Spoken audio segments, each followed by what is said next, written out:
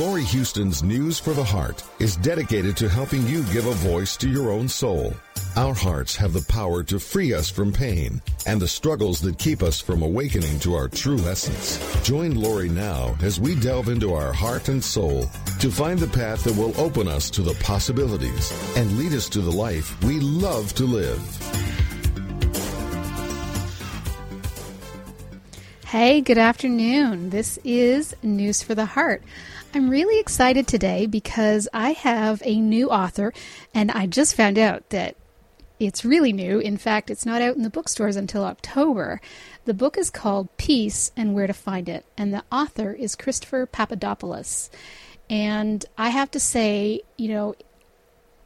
I haven't been reading a lot of books lately, and part of it is because of the information that's in this book.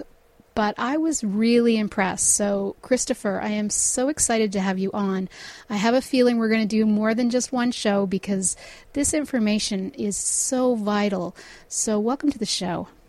Thank you very much. It's good speaking with you, Laurie, and hello to everyone listening. Mm-hmm. So, what I loved was kind of your journey there, because I think we can all identify with the seeker and that search for peace. So why don't you talk a little bit about, how this all came about for you? Yes. I think, like others who are spiritual seekers, for me in the 90s, that's when most of my search for something greater than myself, so to speak, began. I had a few interesting metaphysical experiences playing around with meditations and visualizations, and after these experiences, I realized that there was much more to life than what normally appears. But during this path in the 90s, I could sort of call myself a New Age kid. I was in my 30s at the time, but I was considering myself a New Age kid and very interested in Reiki and energy healing and crystals and shamanic paths. And it's to this day, it's all still good and interesting and can be useful. But it was coming into the late 90s that I was beginning to feel that still not quite finding what I'm looking for. And after a fasting retreat in the Bavarian Alps in 2000, I had, I guess, one of those moment of clarity experiences where I was lying down in this hotel room and looking around, and everything I looked at essentially spoke, so to speak, spoke the word God back to me. The doorknob was God, the wall was God, the bed was God, my body was God.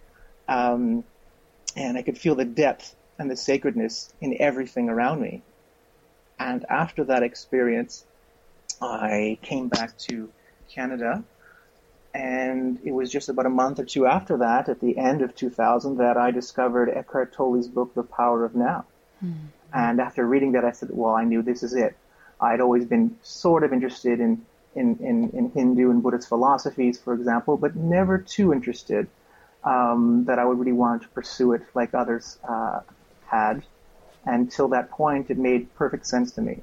And I realized that I had to become much more disciplined in inhabiting the present moment. And it was over the next few years that identification with this voice in the head, this me and my story character began to fall away. My attachment to the past and the future fell away.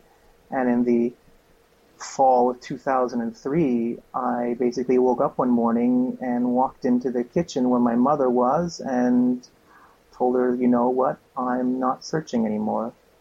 It was just this powerful sense of permanent peace that's been with me ever since, in the background, had began to dominate my awareness and make me realize, yes, I was not the voice in the head and with this personal individual past or these wants and desires for the future. I was connected to all things.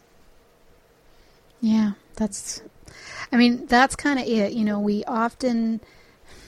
We get in the seeker, and we're going to talk about this more later, but we get into that seeker place and we keep seeking everything outside of us. Like we keep looking for the answer that has to be out there somewhere, and it just keeps keeps us focused on something outside of us instead of, bringing us back into now, bringing us back into our body, bringing us into those moments of clarity that we've all experienced. And I am not where you are, but I fully expect to be there. Why don't you talk about your definition of ego? Because ego's brought up a lot in this book, and I do believe we all sort of have our own definitions of it. Yes. Of course, it's been used for a long time, even going back to the times of course, of Sigmund Freud, etc., and even before that. And so, yes, sometimes there's some confusion. I make it clear in the book that I'm using the word ego to describe this voice in the head that pretends to be us, this me and my story character, the bundles of thoughts and emotions and behavior patterns that form this sense of me. This is me based on my memories and based on my wants and desires and beliefs. All of these are thought forms. And now, part of the ego, we can say, is also that part of us that keeps us safe, because we do have to have some sense of individuality in order to be safe in this world. If we always felt connected to all things, we can easily get hurt just walking into traffic if we feel I'm part of the road and part of the cars. And we have to have at least some sense of individuality for us to function as unique expressions of this undying awareness that we are. But it's one thing to have a sense of individuality to keep us relatively safe and functioning in a practical way on a day-to-day basis. It's one thing to have that, and one thing to over-identify with that sense of individuality to the point where we have on the planet that everyone believes we are all separate and we just live in our heads and we have our own separate points of view. We're not connected to anything else. We cannot feel it. And we just begin to believe that we are this ongoing, incessant thinking in our heads. Yeah. It's so true, and I'm so glad you made that distinction, because, I struggle with this, and obviously you do talk about part of the struggle in your book, part of that thinking that you will be detached and have no passion. That's part of the struggle, but I guess I believe that I totally understand the identity aspect, and I so can see how those stories of me, really are filtering out, and creating so much struggle and so much pain. And yet there's a part of me that doesn't actually feel that the ego will ever necessarily go away. It's like you said, I think there's a part of it that's necessary for us to live in this physical world, that even though we're spiritual beings having a physical experience, we're also human beings. And yes, that human aspect of us, wow, it really is what's, creating all the struggle and pain and, allowing us to perceive things from a false identity. But there's a part of me that I guess I believe that the ego will grow with us, not the spiritual bypass part, because we've all seen that as well, but that it can actually evolve, and our awareness of safety and our awareness of, our physical being can also grow. Obviously, if we are completely in the now, that aspect of safety would probably be so much more heightened anyway. I would imagine that you would be so much more aware if there was anything coming at you that would pose any threat or danger. Yes, exactly. So we don't have as much of a need to rely on this thought form, this character we carry around in our heads, for example. It's just in the moment. And so in that sense, we can say that the ego, some aspects of that sense of individuality continues to grow with us, because as the old spiritual saying says, before awakening, chop wood, carry water. After awakening, chop wood, carry water. We have to we come down from our mountains, so to speak, and we re-enter the world and we interact with it in a new way once we've awakened to our true nature. And there has to be some sense of being aware of our individuality. And so that part of us, in a sense, can grow with us. But I will, as I do in the book, and as other teachers talk about when we talk about ego dissolving, etc., they really are emphasizing not obliterating any sense of, at all sense of individuality, but it's getting rid of this attachment to this story of me that we have. For example, I still respond to the name Chris or Christopher and talk and eat and do everything that everyone else does and enjoy life and respond to the things that happen. But there is this permanent sense of undying awareness in me that feels like this vibrant, intelligent peace, which is what I associate this consciousness, the pure consciousness or the pure awareness that is, for me, the source of all forms. I call it peace. It's just another word we can use to describe what is ultimately indescribable. So that's where I'm coming from. Yeah, no, thank you. And I also think, many people kind of describe this energy or this beingness, and they can come up with different names to it, whether that's unconditional love, whether it's just being, as in capital B-E and I-N-G. Like it's using the word peace, we can probably identify more with that definition than any others, because whenever we talk about unconditional love, we rarely have enough examples in our lives of experiences of unconditional love. It's kind of a concept that we want to achieve, but we don't really know how to. Where peace, we've all had examples of that sense of peace coming over us. And yes, for many of us, we haven't been able to hold it for any length of time, but we all know what that means. So using the concept peace to describe this infinite energy that's available to us is probably a more tactile way of us understanding it, because I think, we try to, define it in different ways. And you use God a lot in this, and I want to get to that, but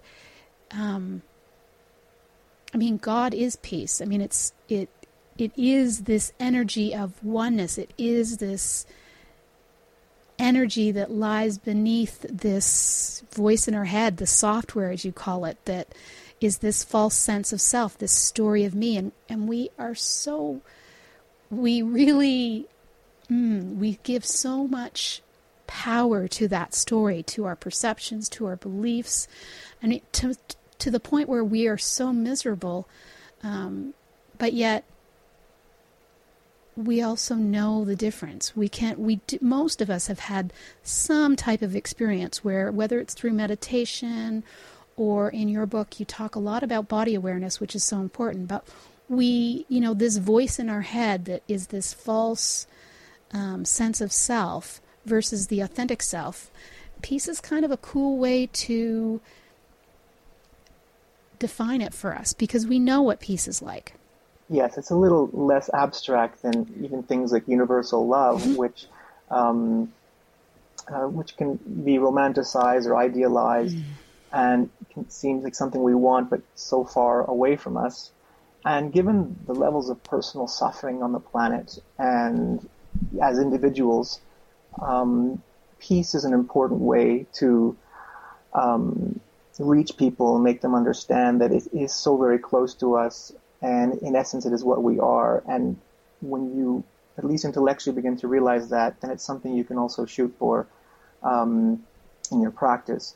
Of course, I emphasize in the book that we're not really seeking it out so much as turning our attention to the here and now, where peace is. The room that everyone listening is in now, or the public space they're in now, that space is saturated with peace right now. The peace, capital P peace, that we all want for the world, and the peace that we want for ourselves, the inner peace that we're all searching for, to finally be at rest, to finally be no longer dissatisfied, to finally feel fulfilled. We begin to rest in our fulfillment, and that is peace. it also saturates every part of every cell in our body and all the space in our body. All our bodies are 99.99% and more empty space, but this space is full. It's full of a vibrant, intelligent awareness, which feels like peace. So it is closer to us than our breath. It is closer to us than our desires or feelings. It is already here, and we can be reassured by that it's a question of tuning into the present moment to finally finding the peace that we are all looking for as a planet and, of course, as individuals. Yeah, it's a good concept because we, as I said, we all have, some examples. Now, I love that you say the most important part of this, well, we're all responsible for peace, but that the most important part is that personal peace will lead to world peace. Yes. I think that's, we all seem to think we have to do something outside of us. Obviously, to live in this physical world, we do have to do things. But we always think that it's outside of us, that we're always seeking, striving, doing to help us grow or evolve, when really it's about choices. It's all personal things, and therefore it's all things that we can do. Like, it's all things that we are in charge of instead of it being outside of us. Yeah, this is very important and powerful, that we don't have to feel powerless in the face of what's happening in the world or in the face of what's happening in our own lives. We have all the power and all the control over this. Merely a question. It is so simple yet not easy, as it is often said in the spiritual path. It's so simple because it's a question of just turning our attention to the here and now. But it's easier said than done, of course, because there is so much resistance when we do so.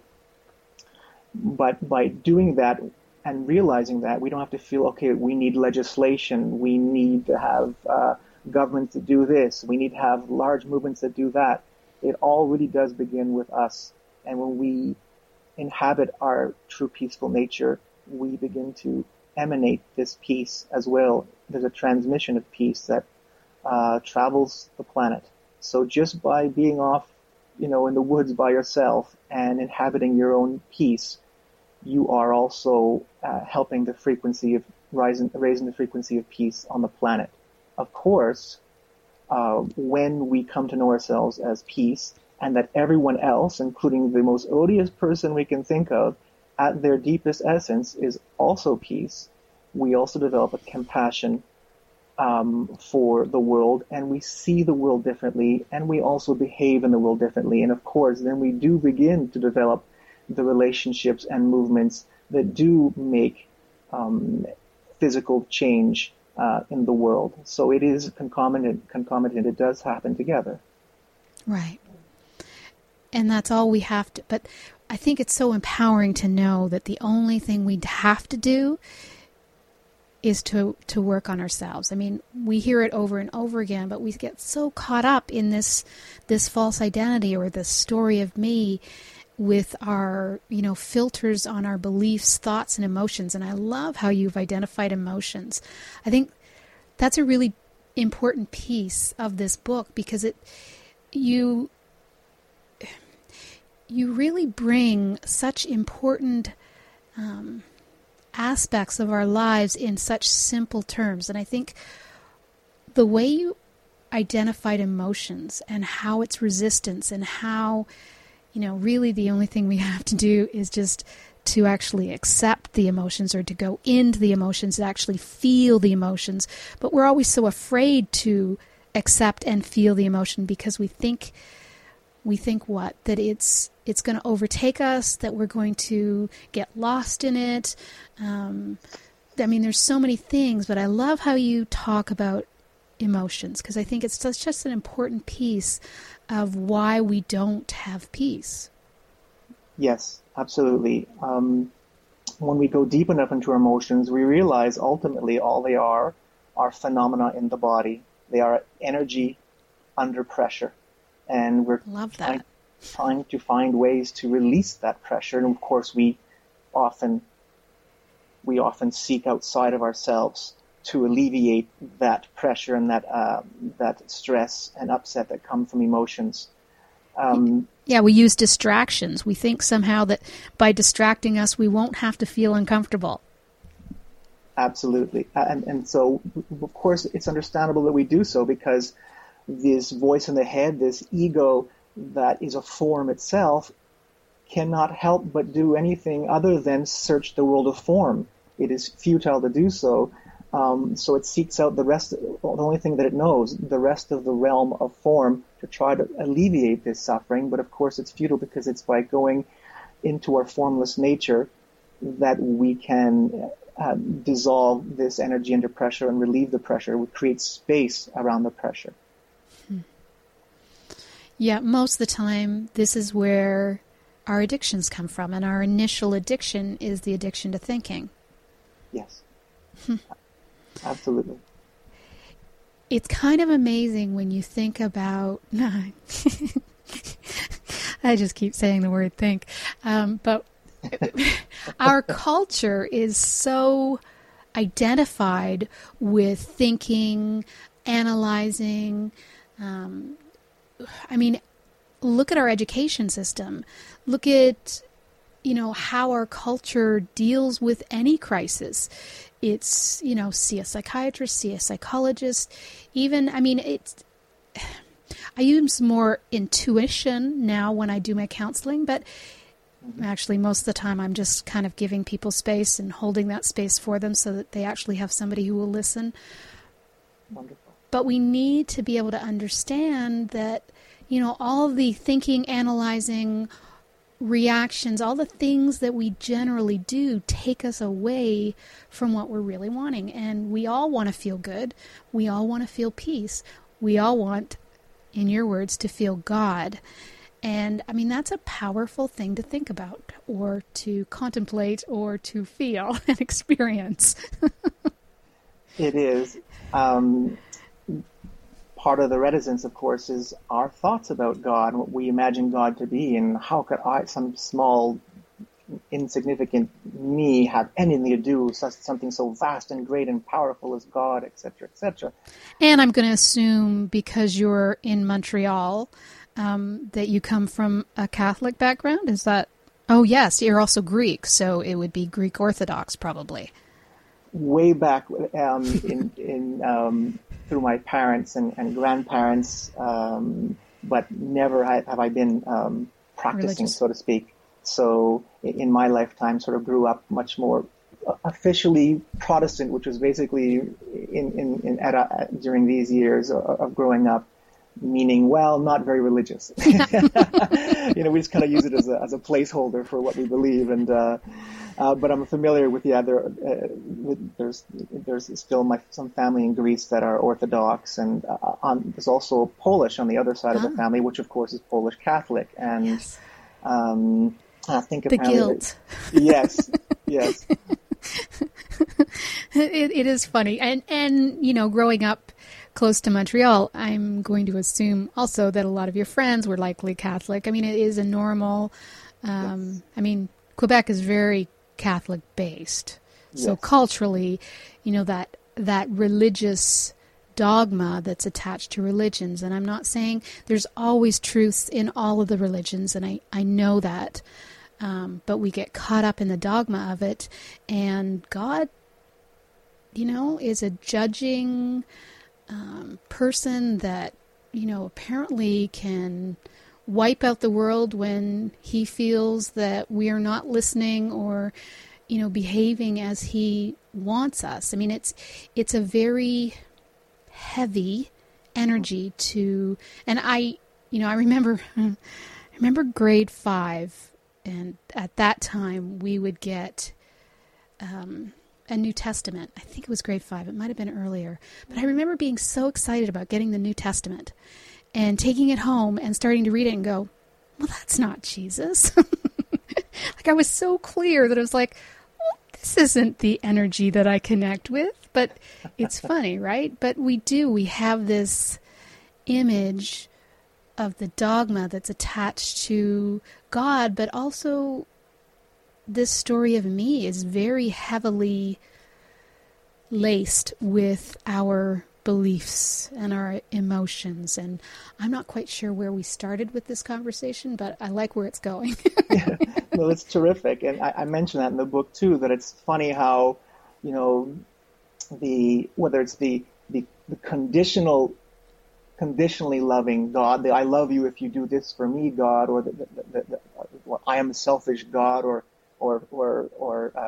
fearing God, etc. I love it when people say I'm a God-fearing Christian. I'm like, wow. Exactly. And notice that a lot of these characteristics are very much like the ego that manufactured this character. It's an individual. It's often a male. It's often very, very domineering and something to be feared. And the love is not unconditional but conditional. And that contrasts with the other side of we can talk about Christian religion, which of course the Jesus path, which is supposed to be unconditionally loving and is not so focused on this fearful, powerful aspect of God, which has been a wonderful introduction to spirituality for the past few thousand years. But nevertheless, this other aspect of God still exists in us and makes us quite fearful. When, as I point out in the book, ultimately God is formless awareness. It has no form. God has no body. God has no gender, no sandals, no beard. It is the source of all things, and it is all things. We collectively all are God, including the walls and the tables. Everything is consciousness. Everything is awareness. This we can call God, but it doesn't mean that God is just some inanimate object separate from us, because really there is no separation, and nothing is really inanimate. Everything possesses this vibrantly alive consciousness, and that is what ultimately God is, and it is part of who we are. It is ultimately is what we are in essence, and we are the unique expressions dancing on the surface of this, so to speak. Right. I do love, I believe it was Neil Donald Walsh who said, if we were to look at the world from, a higher perspective and just open up to seeing everything, you would really just see one energy. And yes, there would be brighter lights at some points, but it's really just one energy. And that's really what we're saying here. And the underlying tone of that energy is peace or unconditional love, which we really don't have enough examples of. But, mostly the ego and the way organized religion has been created is to control and manipulate. Yes. And to keep us in that resistance and that suffering. I mean, I'm amazed how much we feel it's okay to judge and to blame and to get caught up in these perceptions that I wrote an article on perceptions just, I believe it was last month. We get so caught up in what we believe happened when we know that if 100 people were to see the same thing, there would probably be 100 different perceptions of what happened. We seem to think that that's the identity, that's the story of me, that's what really happened. And it's just this false story based on this, what we believe happened to us. Like, we kind of identify with, I don't know, my story was always around abandonment and betrayal. So I would view things that happened from that particular filter. And I could see, everything in that filter. And when I could finally get to that place of trying to see a bigger picture, or knowing that I would never be able to see the bigger picture, and just letting it go, whether that's through forgiveness or just opening up the heart. I mean, it's that story that we get stuck in. It's those perceptions that we think are real, and we get so, I don't know, addicted to it. We get so, it becomes our identity. Absolutely.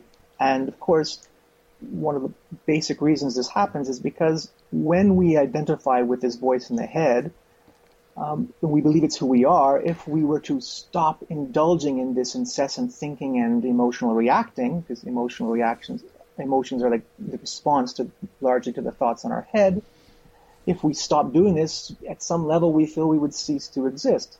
Right. And so it's self-perpetuating, this incessant thinking in the head. But what is the mental software designed to do? It's designed to help us function in the world. It's designed to make distinctions, to categorize, to judge. And so we can't help but be judgmental when we are always operating from this mental software. And this is the key to learning how to live in the now and rediscover our deeper nature, which quiets the mind. And like magic, all of a sudden this judgmental aspect of us also quiets down because the mental software has ceased operating. Yeah. And yet we don't know what that... I mean, we've all had examples of it, but we don't realize how simple it is. And yes. Your off switch, which I love the title of that that chapter, is really the body. Yes. And it's our resistance to the now moment that really caused this discomfort that we have. And then our addictions happen to sort of ease our suffering, except it's really, really only temporary. Yes, absolutely.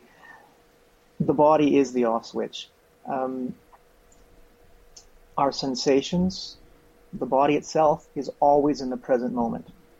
And so it's been mentioned before, described before, that the key to shutting off this incessant thinker that we identify with, this me character in the head, is to inhabit the present moment, to live in the now, to be in the moment. And people say, well, how do we do that? I'm trying right now to be in the moment. But we often, when we do that, we're making an effort, and we're making an effort with this very thinker, this very ego that we're trying to quiet down. And so the other way of doing it, of course, is the key way of doing it is entering the body, turning our attention to the sensations in our body, because these sensations can only happen now.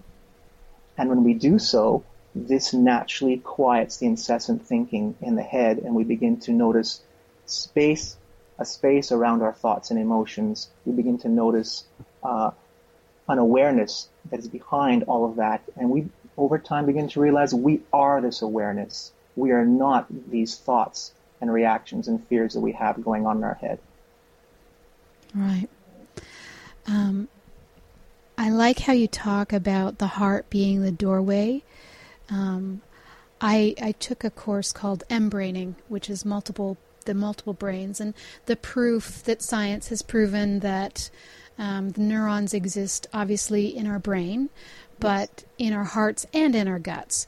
And the gut is all about protection, so that's why the gut, that part of us that is, about safety, and our gut intuition is all around, that. And the gut, the neurons, there's as many neurons in our gut as there is in a cat or dog's brain, which is 500 million. Of course, our head brain has like 100 billion, but our heart, the neurons in our heart, are between 30 and 120,000. 30,000 and 120,000. What I find fascinating about that is, one, we can actually lose our heart's neurons if we don't actually go into our heart, and our ego has put up all these walls of protection, which of course it does, but we can also get it back when we actually start to move into our heart. And so many people say, get out of your head and move into your heart, and I like to practice that. Not always effective, but it certainly is an aspect that I find so important, because it's such a small thing comparatively to the others, yet the electromagnetic force of our heart is 100,000 times stronger than our brain and our gut. Like it's amazing how this little brain is so much more powerful in the world than our head and our gut. Yes, as I mentioned in the book, that it's one of the primary portals through which we access this intelligent awareness that is so intelligent can create the brain, intelligent enough to create the universe, and we can have access to this intelligence, and it can eventually inform our thinking. So it is also something very powerful and practical for us as individuals and as a planet when we access the deeper awareness that we are beyond our thinking. Yeah. And yes, we can say the heart and the gut and the brain, as I say in the book, are really part of a brain system. We can think of the entire body as, part of a brain system as opposed to just individual pieces. But the heart is very powerful because when we can rest in the heart, the rest of the body often will follow the heart's lead and also relax and surrender into the moment. And that's the power of the heart, too, in terms of our practice, as learning to surrender to the now and cease the mental resistance we have to this moment.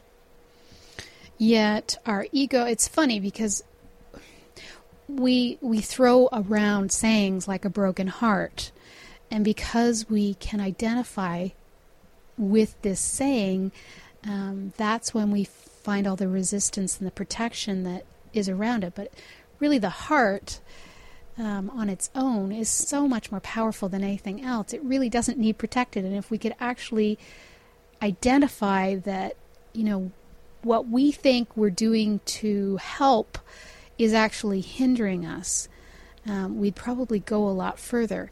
But also I loved how you mentioned, 3 things to be conscious of. And the third thing I was having problems with, because I've always done deep breathing, but it was actually just, of course, because I had problems with understanding it.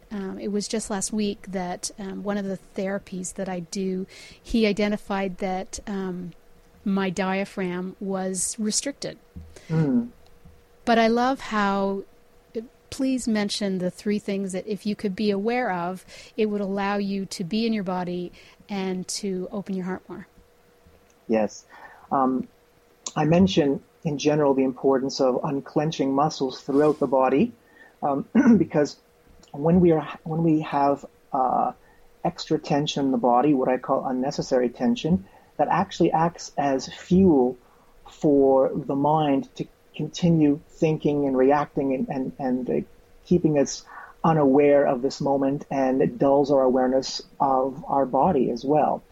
And 3 of the primary areas I focus on excuse me, are the jaw, to relax the jaw, relax the shoulders, and relax the solar plexus / diaphragm area, because notice that they all surround the heart area. And if we go throughout our day and notice, well, I'm just driving in the car, why is my jaw tense? What purpose does it serve? It serves no purpose. It's there probably because you're also thinking about something else while you're driving, about something that happened in the day or that you're going to have to do later. And you get tense about that, and the body responds by tensing up some part of the body. And very often it is the muscles around the heart area that get tensed up. And if we can reverse that by, throughout the day, being mindful of what's happening in my jaw, what's happening in my shoulder area and the solar plexus diaphragm area, and we can relax those areas, we can relax the heart area. And when we do, the rest of the body tends to follow and relax. We can inhabit our body more easily with our attention, enter the now more easily, and we also open ourselves up to that sense of interconnection with all things, which is the source of love and compassion. When I was reading that, I kept my awareness on, I know my shoulders. It's been an area I've always kind of held tension, and I know a lot of people, feel they hold the weight of the world on their shoulders, which is a terrible saying because it makes us do it. But I never got the whole jaw part until I read that chapter, and I was like, wow, I do that all the time. Now, the solar plexus was still kind of like a mystery to me, because usually I learned how to do deep breathing, at a relatively young age. So it's something that I've always done. But as women, and as anybody, I mean, if you spend a lot of time on a computer or spend a lot of time sitting, which most jobs are that, our posture kind of pushes, like our shoulders kind of go down and we kind of cave in. And I was actually given some exercises to stretch out my diaphragm so that, that tension wouldn't be there. And I was like, wow, I wanted to know, because I can put my awareness on my solar plexus, but that wasn't necessarily helping my diaphragm. And I didn't know that my diaphragm was a problem either. But it was amazed that, again, really simple things could allow you to become more aware and use your body as the off switch. Absolutely. I mentioned it's not an accident that things like laughing or crying, for example, or even orgasm. Yawning. Yes, yawning as well as mentioned. These things tend to get our diaphragm buckling and everything loosened up and tend to help us open up our heart and surrender to what is happening, immersing ourselves in our bodily experience. And these practices do the same thing. Yeah. Like I said, this is an excellent book because it gets really simple and easy to identify some of the areas. And it was just something that I wasn't aware of, and now I am. So I appreciate that. I really like how easy you've made this for people to, it really is simple. There's nothing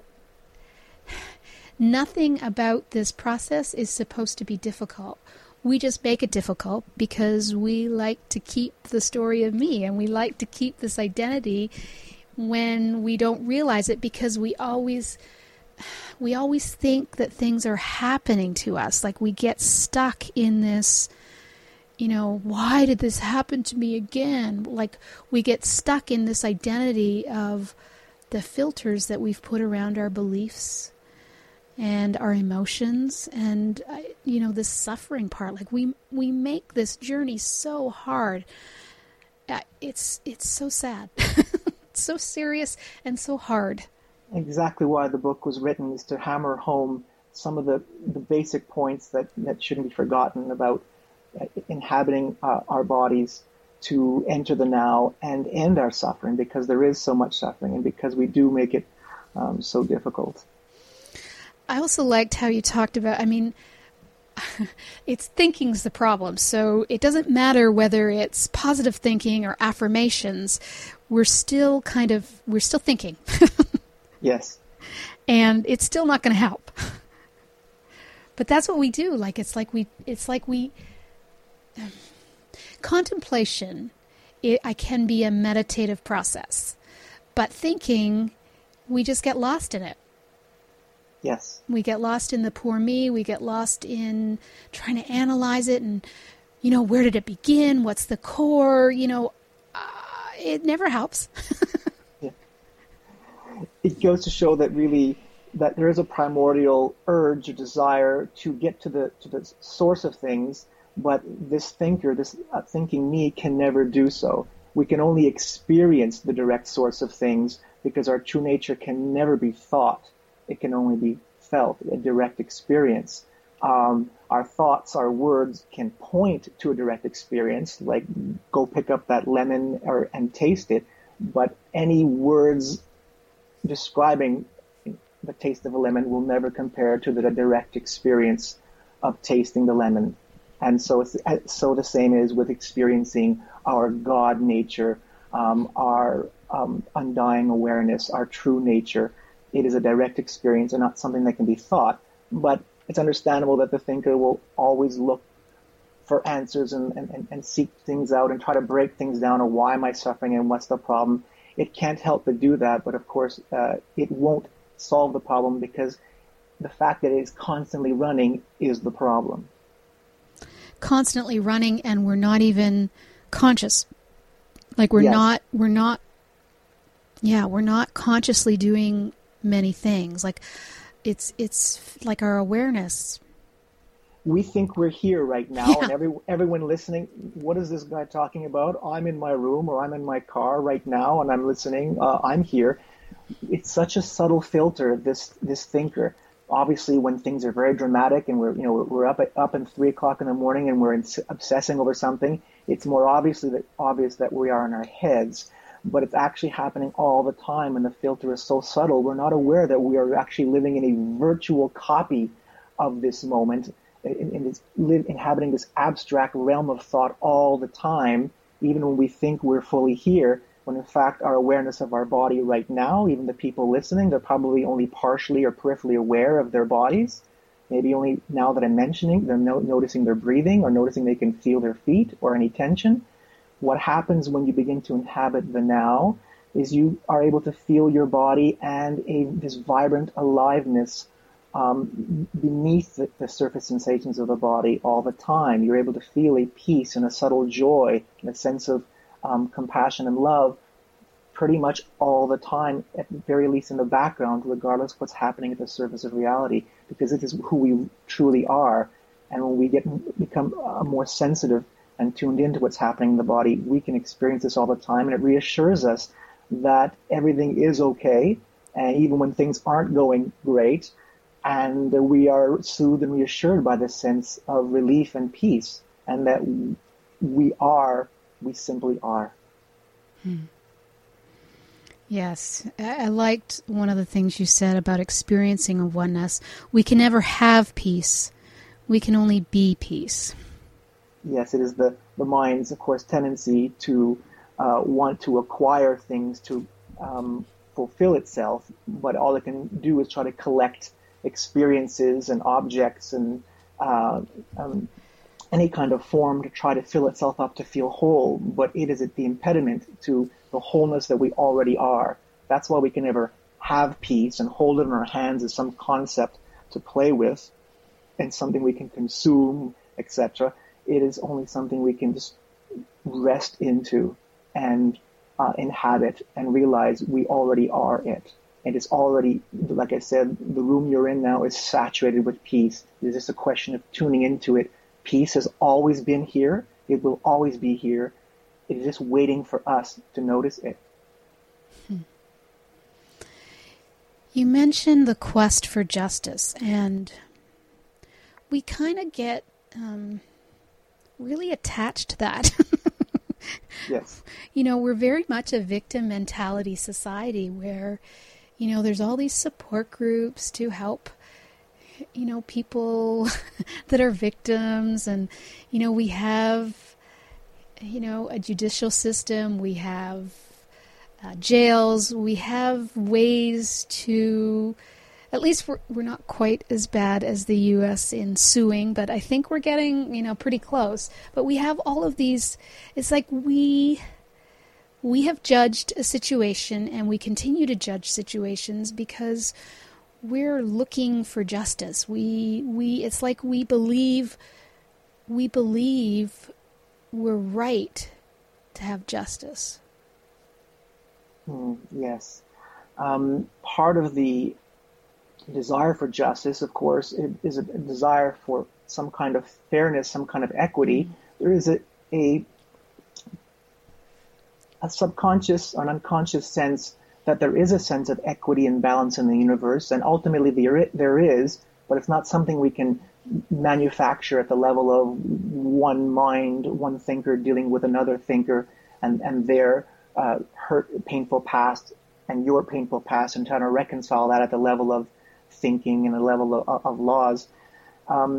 People commit acts, violent acts, cruel acts, behave selfishly because they don't know who they are. And that sounds kind of unusual, but that is really the problem on the planet, at an individual level and a collective level. We don't know what we're doing. Forgive them for they know not what they do. This is a very old saying. And it's true. If we don't know who we are, then that means we are operating from this ego. This incessant thinker is not just incessantly thinking. It is easily feels victimized. It easily feels that it's losing something, and it needs to acquire things and exploit others to get things, to feel in control, to feel safe. But it never feels stable. It never feels secure and safe. It never feels like it has enough. and it justifies and rationalizes things involving hurting others to try to stop this endless sense of dissatisfaction and incompleteness, and it never will.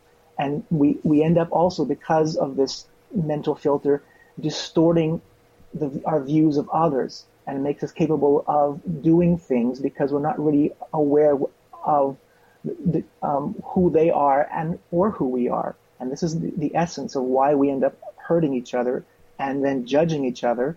And it doesn't solve anything, because in the end, if the peace we want has to come first by realizing that we are peace in essence, and that everyone else is as well, and that we are all interconnected. And that is what will prevent us from wanting to hurt others. And that will create a natural equity, a natural sense of justice in the world. Yeah. It's just, we're so caught up with this, and it's so detrimental to us and our own sense of well-being. Like, I mean, it creates so much tension and suffering. And I love the chapter about sick of suffering. I mean, all this resistance that we create, it's so exhausting. I mean, that's probably the one area that helps us stop this, because we're so exhausted all the time. Like, this is what kind of creates the seeker, because we know there has to be something better than this. Yes, and so I ask all the listeners out there, have you really had enough of your suffering? Yeah. Because we make it part of our victim story. If I can't have a story of success, well, then at least I have this tragic story that maybe one day they'll make a movie out of, and everyone will eulogize me for living this very difficult life. And so the thinking mind will come up with any excuse to hold on to its pain and hold on to its suffering. And there is a point, though, however, on the spiritual path, what often happens is we get so sick of it, we decide, I'm going to drop this story as well. I've had it. I'm going to find the courage just to do these practices no matter what happens. I'm going to go into the body and feel what's there. Because it is true that when we begin our meditative practices, our introspective practices and feeling the body, things that we have repressed do rise to the surface, and we're scared of these things. But the more we do it, the more we realize there's nothing to be scared of. It's all just energy under pressure, and by attending to it, without judging it, without reacting to it, without commenting on it, simply feeling the pure sensations, we create space around this pressure and release it. And so we're actually releasing our emotions, releasing our past pain. And the more we do it, the more confidence we have that we can come back and do this again and again and not hold on to our suffering. Yeah. Yeah. It's, like I said, this book offers some really simple ways to bring ourselves into more consciousness and to allow ourselves, this a beautiful release to really get out of this egoic story. But I mean, it's this story. I mean, I'd love to just do a whole show on the story of me, because it's such a heavy piece that we think we have to identify with, and yet, it is the part of us that is our suffering. I also want to mention the addiction thing, because I think a lot of us have it. Well, I think everybody has addiction. We have addiction in different things. Some people get addicted to caffeine because they need, the energy. I mean, it's caffeine, alcohol, drugs, sex, food. I mean, we have all of these addictions, and we think we have no control over them, and we think, well, we're thinking. I mean, that's the problem, right? But really, our motivation is to feel good, and as you say, our motivation is to feel God. Yes, absolutely. Ultimately, if we're going to describe God as anything, because it really can't be described in words, because words are simply forms, and God is formless awareness. It is also that sense, that feeling of good, feeling of goodness, the good beyond good and bad, so to speak. It is the feeling of that we ultimately are always looking for, a feeling of fulfillment, of completion, of satisfaction, of love, which is the recognition that we are all connected and all one. It's that feeling of coming home, and that feels good, and that is what we're looking for. And of course, when we are caught up in our thinking, as most of the planet, 99% of the planet is, it seeks out in the world of form, the only world that it knows, because it does not understand or it cannot understand our formless realm. Only you can through direct experience. It will seek out all kinds of pleasurable experiences or substances to fill itself up and also to cover up this feeling of suffering.